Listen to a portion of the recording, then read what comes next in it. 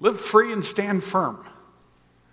You might think that I'm about to give you a conservative political sermon, but I'm not. Those are words that Paul wrote under the inspiration of our Lord Jesus. Father, we've already prayed a few times this morning, and we're glad that by your Holy Spirit, you're here with us and in us. And I just want to pause and say again, we love you. We're thankful, forever grateful to you. And we ask you now to help us understand your word, and more than just understand, help us to apply it to our heart and how we live our lives. I ask in Jesus' name. So Galatians, there probably aren't a lot of pastors who would attempt to cover the book of Galatians in a half hour. And so when we finish today, know that there's a lot more that the Lord would teach you through this book. This morning we're just going to look at some highlights, and I hope you're blessed by that. Today's message is intended as a plain and simple encouragement from the Word of God. Encouragement to live free and stand firm. For the next few minutes, we're going to pretend that we're first century Galatians. We're the brothers and sisters of the way. Some of you, I'm sure, are familiar with that phrase. It is how the Christians referred to themselves. The name Christian actually began as a slur against those people who were following Christ. We're meeting in the various cities in the Roman province of Galatia, which is now called Turkey. Actually, as of just a few months ago, we're now, I think this happened at the UN. The ambassador from Turkey insisted that everyone stop calling them Turkey. We are Turkiya. So if you see it happening in the news, that's why. That's the way they say it. And okay, we can do that for you.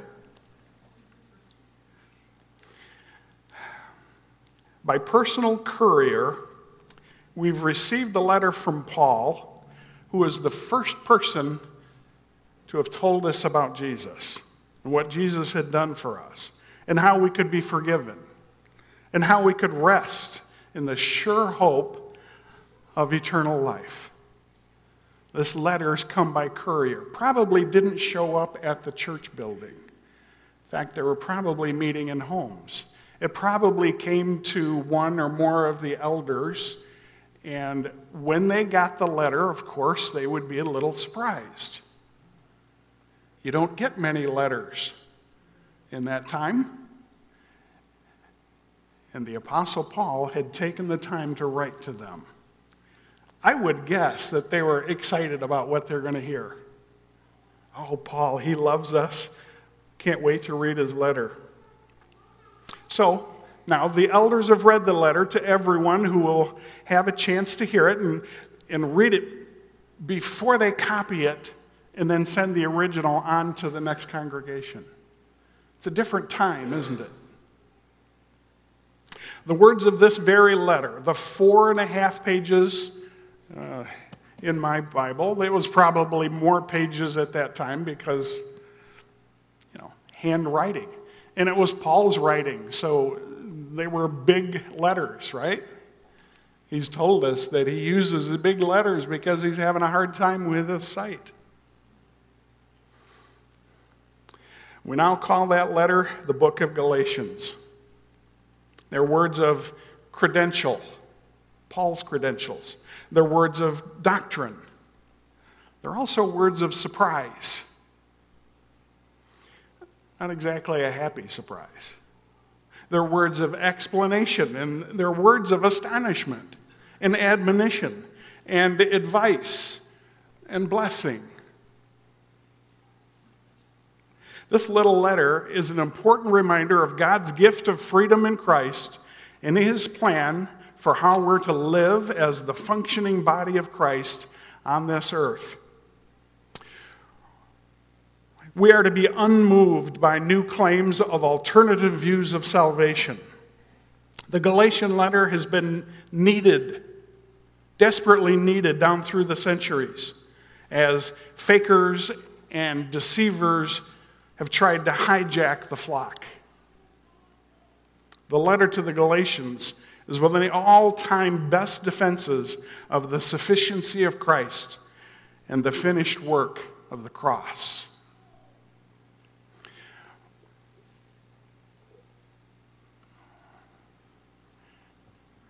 Was the first century AD the only time we needed to worry about somebody messing up the doctrine of the faith?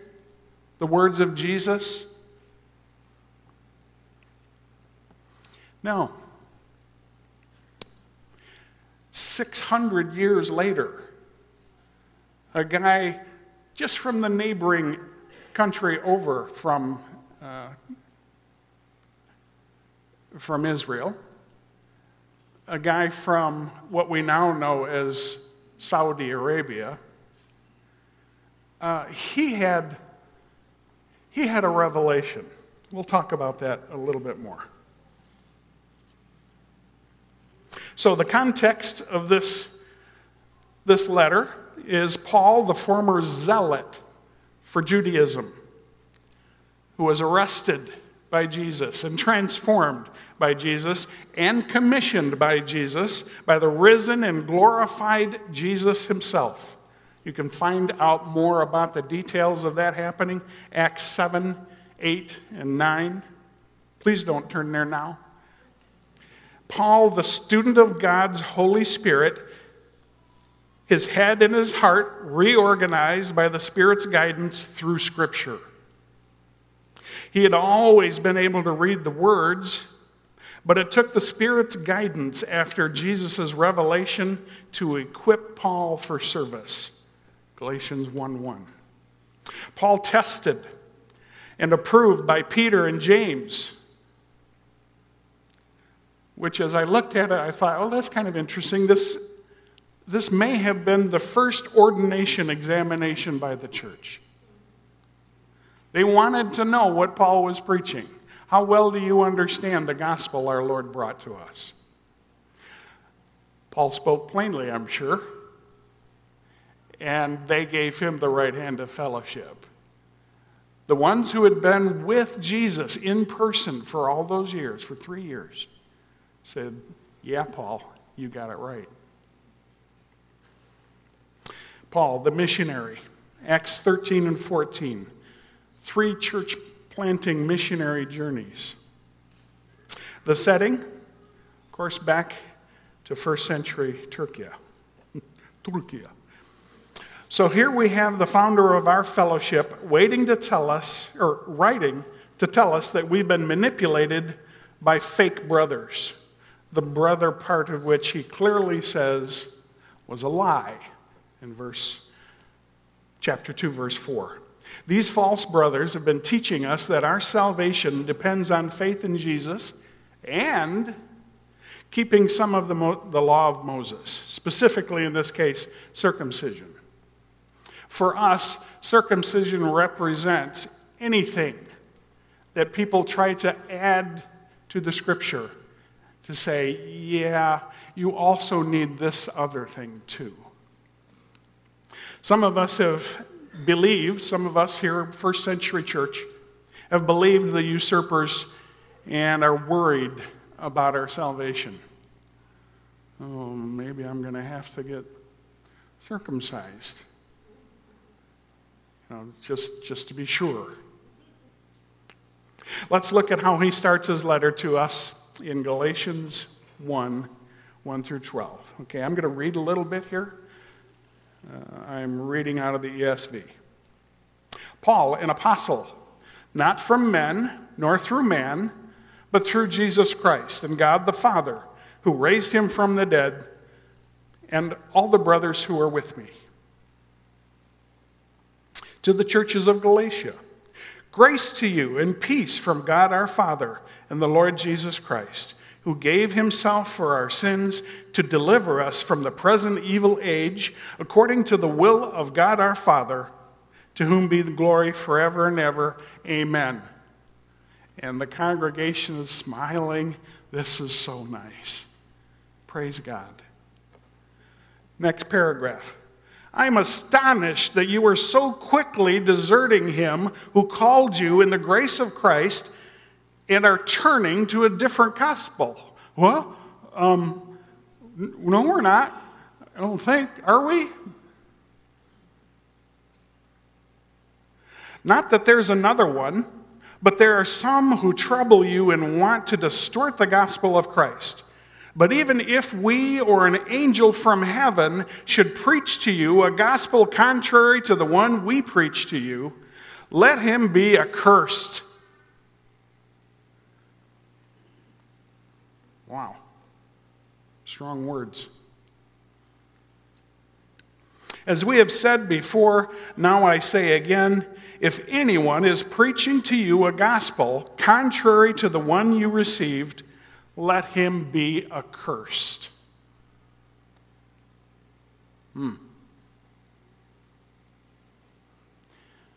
It wasn't just the Nicolaitans or the Judaizers that were the tool of the enemy of God. This has been happening down through 2,000 years. I mentioned Muhammad, came out of Arabia. He had a new gospel. What was his justification for the new gospel? An angel. Specifically in the language, a jinn. He told everybody freely that he went into the mountains and went into the caves and stayed there and meditated. And suddenly, here before him was a spiritual being giving him a new gospel. Of course, the being said, the Bible is good, except it was polluted. It has been distorted, and I'm here to clear up the problems. Here is the new gospel. He bought it. Lots of people bought it. And down through the years, we now have more than 1 billion Muslims. But even if we or an angel from heaven should preach to you a gospel contrary to the one we preach to you, let him be accursed. Another version says anathema. Very strong language. If Muhammad was the only one, that'd be nice. If it only happened in the first century and a few centuries thereafter, that would be nice. But it's happening even today. We have people in our Western societies who are promoting the idea that, well, God is God, yeah, but so are you. It's good news. It's the gospel. You're God too. You just need to step into it, to take hold of it. Really? Where did you get the authority to say that?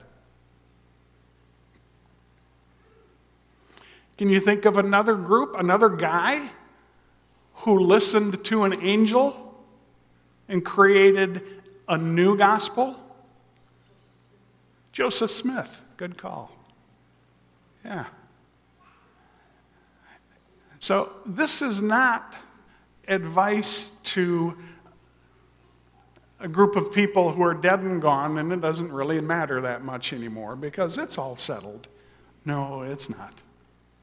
And there are things happening around us and in our society that are trying to reach out for you.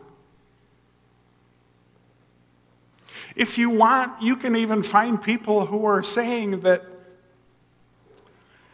everything that we see was a product of our planet being seeded by an alien race. And they're good, and they're nice, and they're helping protect us, and one day they will reveal themselves. And others saying, yeah, actually, the things that we have in Scripture, that was simpler people's explanation for what we can now understand through science was actually alien life creating a new world. Welcome. Make sure you welcome them when they come. It's on and on. It's in books we read.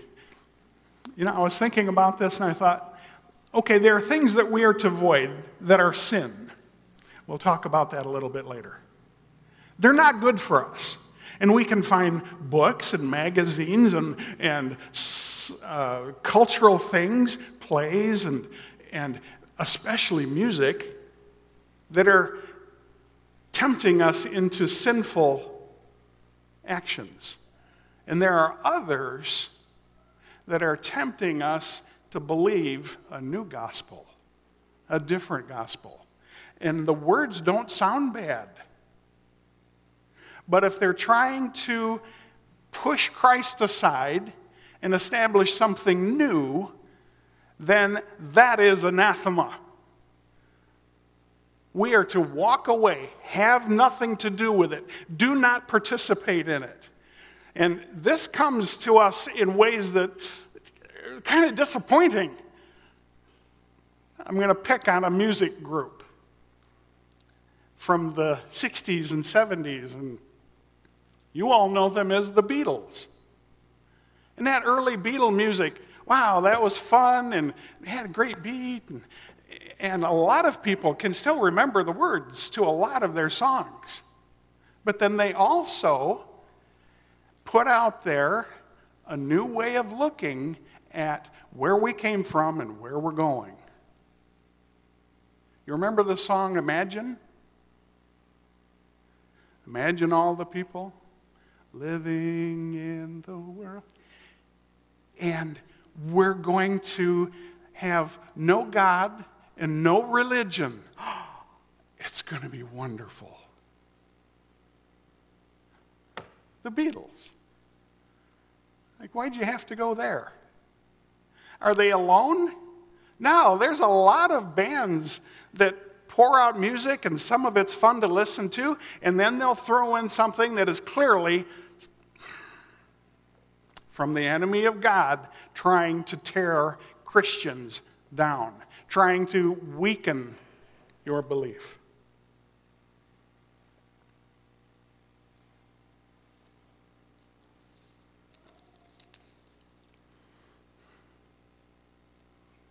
Let's look now at Galatians 1 through 12.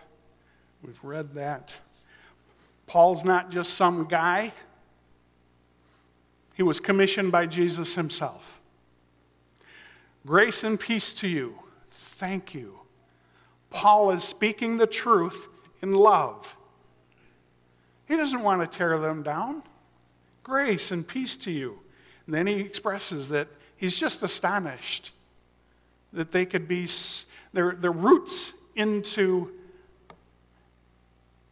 Jesus Christ were so shallow that they could be pulled away to believe something else. In chapter 2, Paul is explaining to us that even if someone is considered important, they are not to be believed or followed if they try to add something to the pure and simple salvation by grace. And he's trying to tell us it doesn't matter who might say this thing that's false.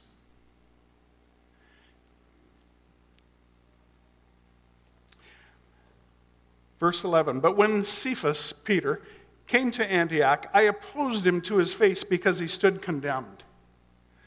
For before certain men came from James, he was eating with the Gentiles. But when they came when they came, he drew back and separated himself, fearing the circumcision party. And the rest of the Jews acted hypocritically along with him, so that even Barnabas was led astray by their hypocrisy. But when I saw that their conduct was not in step with the truth of the gospel, there's the key, there's the measurement. That's what defines whether we're in Christ or falling away. It was not in step with the truth of the gospel. I said to Cephas before them all, if you, though a Jew, live like a Gentile and not like a Jew, how can you force the Gentiles to live like Jews?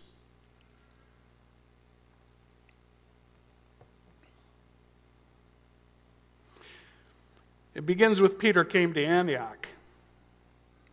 There's a guy you should listen to when he talks, right? This is Peter. One of the 12, always the leader type.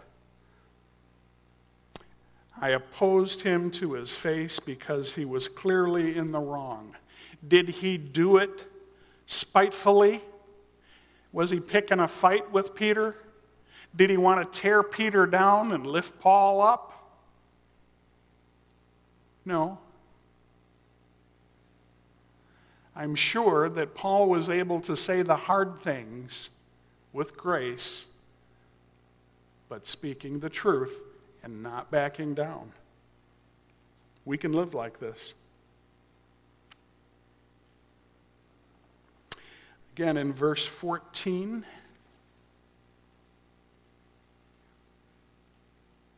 but when I saw that their conduct was not in step with the truth of the gospel, I said to Cephas before them all,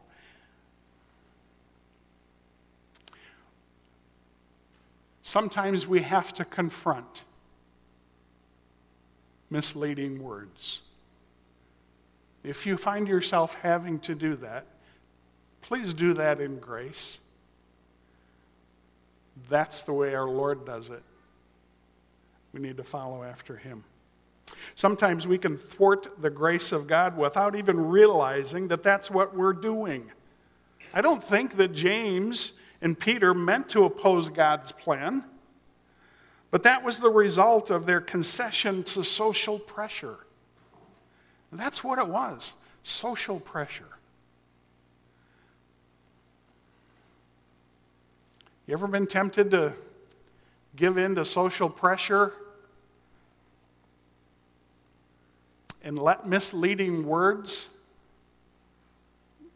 go unconfronted?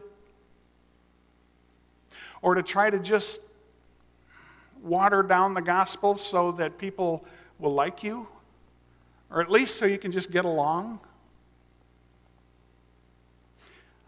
I'm not suggesting that we have to confront unbelievers with their statements.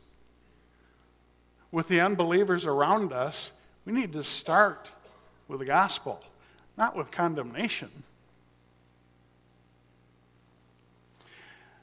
They ignored their freedom in Christ for the sake of being accepted by those still in chains to the law of Moses. It's a bad idea. It took Jesus' literally torturous death and resurrection to buy us freedom. Really? Are we going to give that up? That would really be foolish. The next chapters detail the following thoughts, and lots of others, but I've just picked a few. Freedom does not mean do whatever you want. That's not freedom. That's living in chains crafted by this world. Freedom and guidance from the Holy Spirit of God means not do what you want. It means do whatever God wants. And maybe our occasional problem is not distinguishing well enough between what we want and what God wants. Does it mean that we're expected to live in dangerous territory? Yep. Yeah, we're on the narrow way, right? It's dangerous. Yes, we're not alone. We're here to stay in step with the Holy Spirit. As we continue, let's see how these thoughts are explained in the letter as we look to the words themselves. Galatians chapter 2, 19 through 21. For through the law, I died to the law so that I might live to God. I have been crucified with Christ. It is no longer I who live, but Christ who lives in me. Did a song come to your mind? Yeah. Make sure you have music in your life that leads you back to the words of our Lord, that encourages your life. And the life I now live in the flesh, I live by faith in the Son of God, who loved me and gave himself for me. I do not nullify the grace of God, for if righteousness were through the law, then Christ died for no purpose. There was no point in him dying. But he was necessary. It means that my life is now in Christ Jesus. I need to act like him, which is not the same as acting according to the law. We've got to know the Scriptures. We've got to know the Scriptures and then live by them. Live by the Spirit, which is what Jesus did continually. In John chapter 5, we're told something really odd. And I think it must have shocked the people who heard it first. Jesus said, the Son can do nothing of his own accord. What? Wait a minute. You're doing miracles. The Son can do nothing of his own accord, but only what he sees the Father doing. Huh.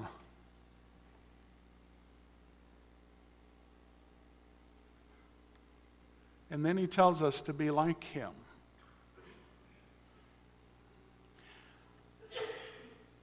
How are we going to do that if we're trying to do that on our own?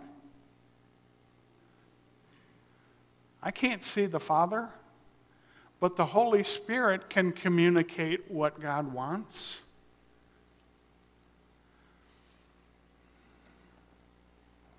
If you begin your day just intending to get through the day, it's not really enough, is it?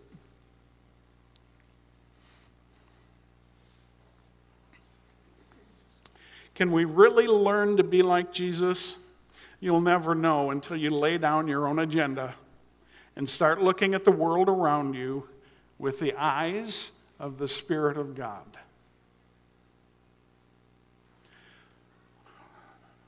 What does Jesus want in this situation at work?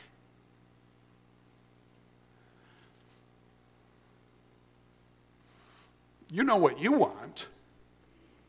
Have you ever asked the Lord as you're going through the day, something weird comes up, and you're kind of scratching your head? Have you ever thought, Lord, give me insight into this and then help me react to it the way your Spirit wants? What is God doing in the midst of the trouble I'm experiencing? Not just immediately saying, oh, help, God, get me out of this. What is God doing in the midst of the trouble?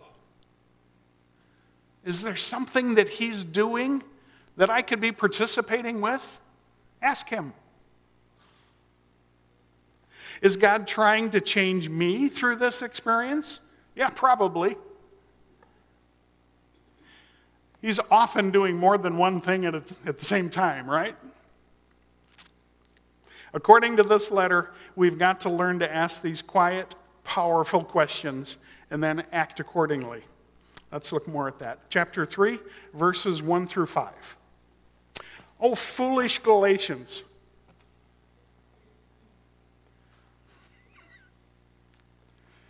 Who has bewitched you? Man, these are hard words, aren't they?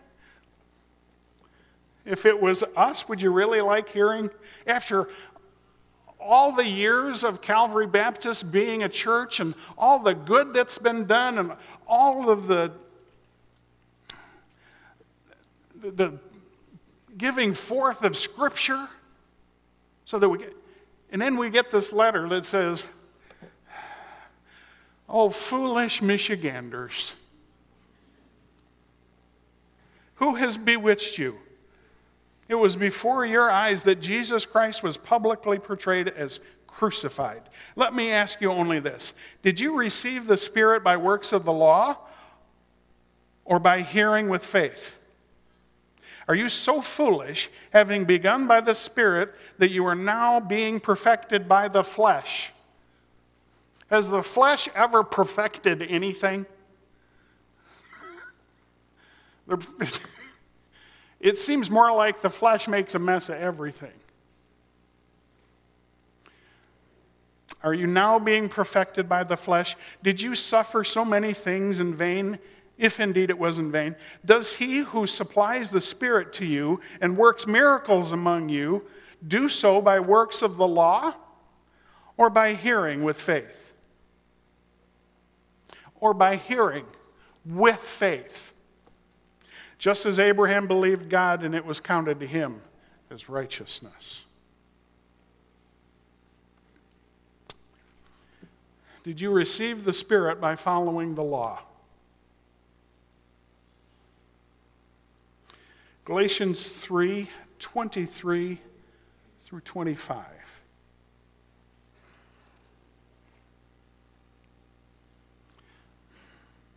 Now before faith came, we were held captive under the law, imprisoned until the coming faith would be revealed. So then, the law was our guardian until Christ came, in order that we might be justified by faith. But now that faith has come, we are no longer under a guardian.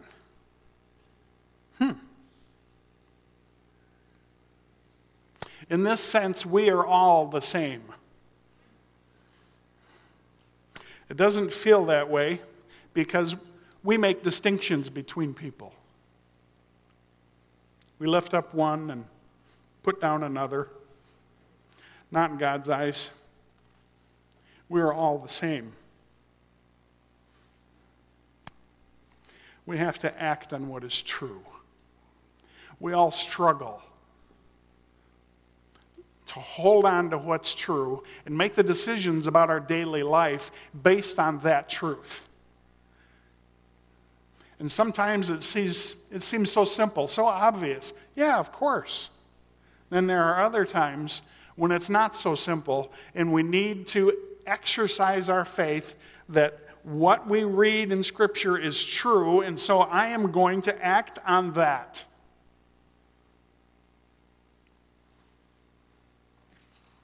Is it true? A lot of people today saying, oh, you think it's true, but it's not. Really? Because Jesus Christ, our Lord, died and rose again. There's the key. Rose from the dead to prove his words. No one else has done that. You can trust what I say because when I said I would die and I would rise again, I did. You can trust me. Try to get that kind of guarantee out of anybody else promoting a new gospel. We believe because his actions were consistent with his words. Moving on to Galatians 5. I'm going to do the rest of the book in like 4 minutes. Verse 1, for freedom Christ has set us free. Stand firm, therefore. Do not submit again to the yoke of slavery.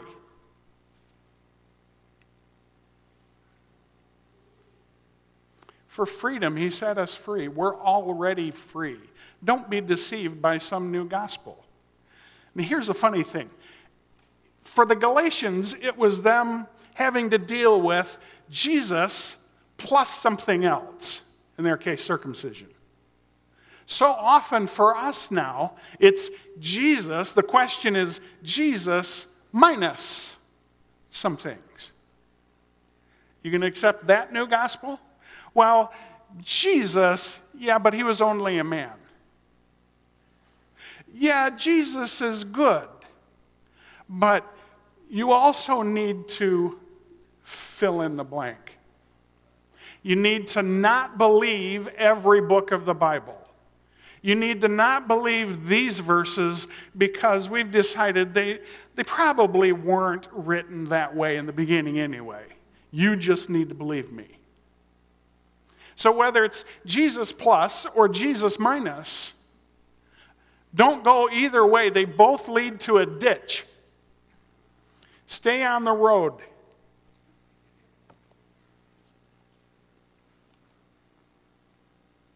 In trying to be justified the law or doing other things, we will be alienated from Christ. Ay, ay. You 5:7. Here's one. There are so many great phrases in this book. I'm skipping over really great thoughts, but I know that you have one of these at home or with you here in your hand. You can read about those too. We're going to verse 7. You were running well.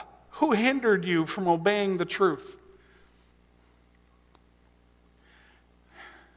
Another version says, you were running well. Who cut in on you? Has anybody been cutting in on you? That's one of the takeaways for this week's message. Has anyone been cutting in on you? Spend time with the Lord this week. Ask Him to help you identify the people or the activities in your life who are undermining your faith. It's a different question to say, maybe you're doing things that really aren't of value, maybe you should skip. No, I'm talking about things that are literally undermining your faith. Are you participating with them? Maybe you shouldn't do that because they or those activities or that particular person is trying to undermine your faith, trying to alienate you from Jesus. Do what it takes to stay in the race. It's the only race that counts. Most everybody in this room is old enough to know that, man, that is really true. Galatians 5:16 through 21. But I say to you, walk by the Spirit, you will not gratify the desires of the flesh. So the problem is I'm not walking in step with the Spirit consistently. Because boy, do I struggle with the flesh. This is true. Do what's true. For the desires of the flesh are against the Spirit. The desires of the Spirit are against the flesh. For these are opposed to each other to keep you from doing the things that you want to do in Christ. They're against each other. But if you're led by the Spirit, you are not under the law. Huh? I don't have to wash my feet before I come into church. So many things that are of the law that we don't have to worry about now.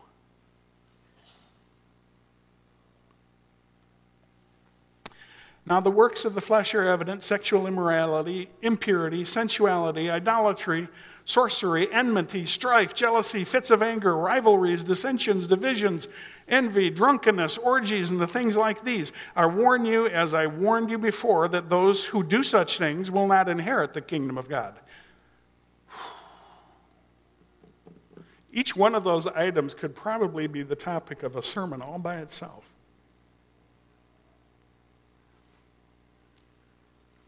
Are there people in your life that tempt you to slide into any of those? Not on Sunday, but on Friday night and Saturday? Be careful.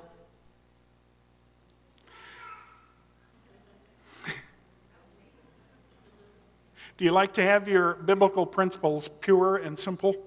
Grab a hold of this. Live by the Spirit. The concept is not difficult, right? We have the Spirit in us, right? Live by the Spirit. Wait a minute. I hear someone saying, you just said we have freedom, that we don't have to pay attention to the religious rules. Yep. This freedom that Jesus died for does not equal I get to do whatever I want, because I'm not living by the law. That's right. We don't have to worry about the religious rules.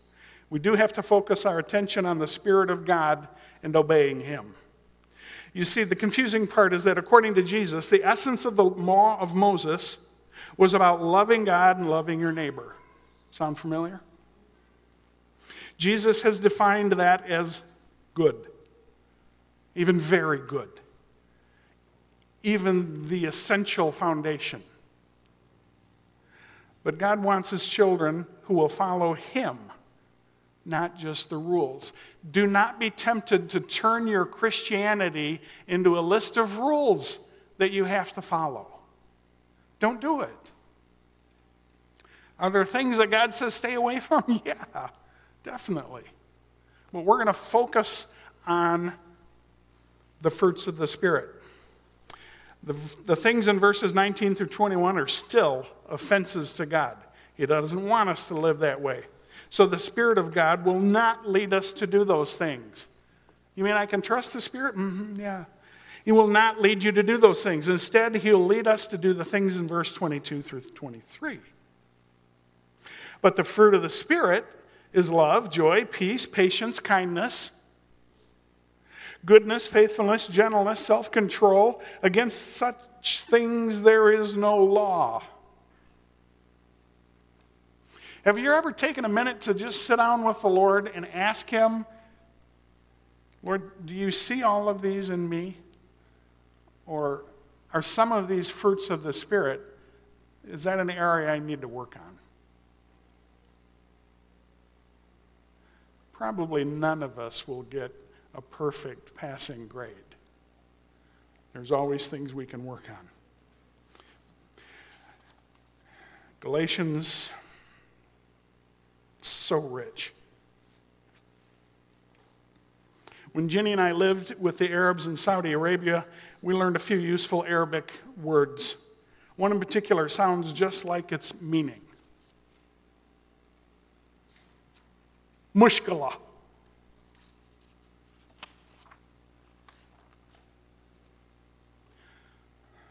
Mushkila. I went to work today, and the whole place was one giant mushkila. Let's admit it, we mess up, and sometimes we make a great big mushkila of things. It's just a mess. Nothing's going right. Everything I intended for it to be didn't turn out. Galatians 6, 7 through 10, do not be deceived. God is not mocked. For whatever one sows, that will he also reap. So if we sow to the flesh, we get mushkilas. If we sow to the Spirit, we get spiritual fruit.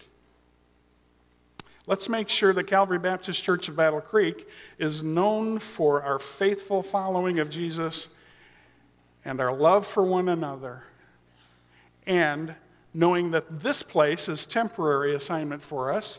Do you live that way? This is temporary life for us. There's more. Let's choose to allow God to work on us and change us so that we, in word and in deed, look like Jesus and we bear much fruit. So let's live free and stand firm.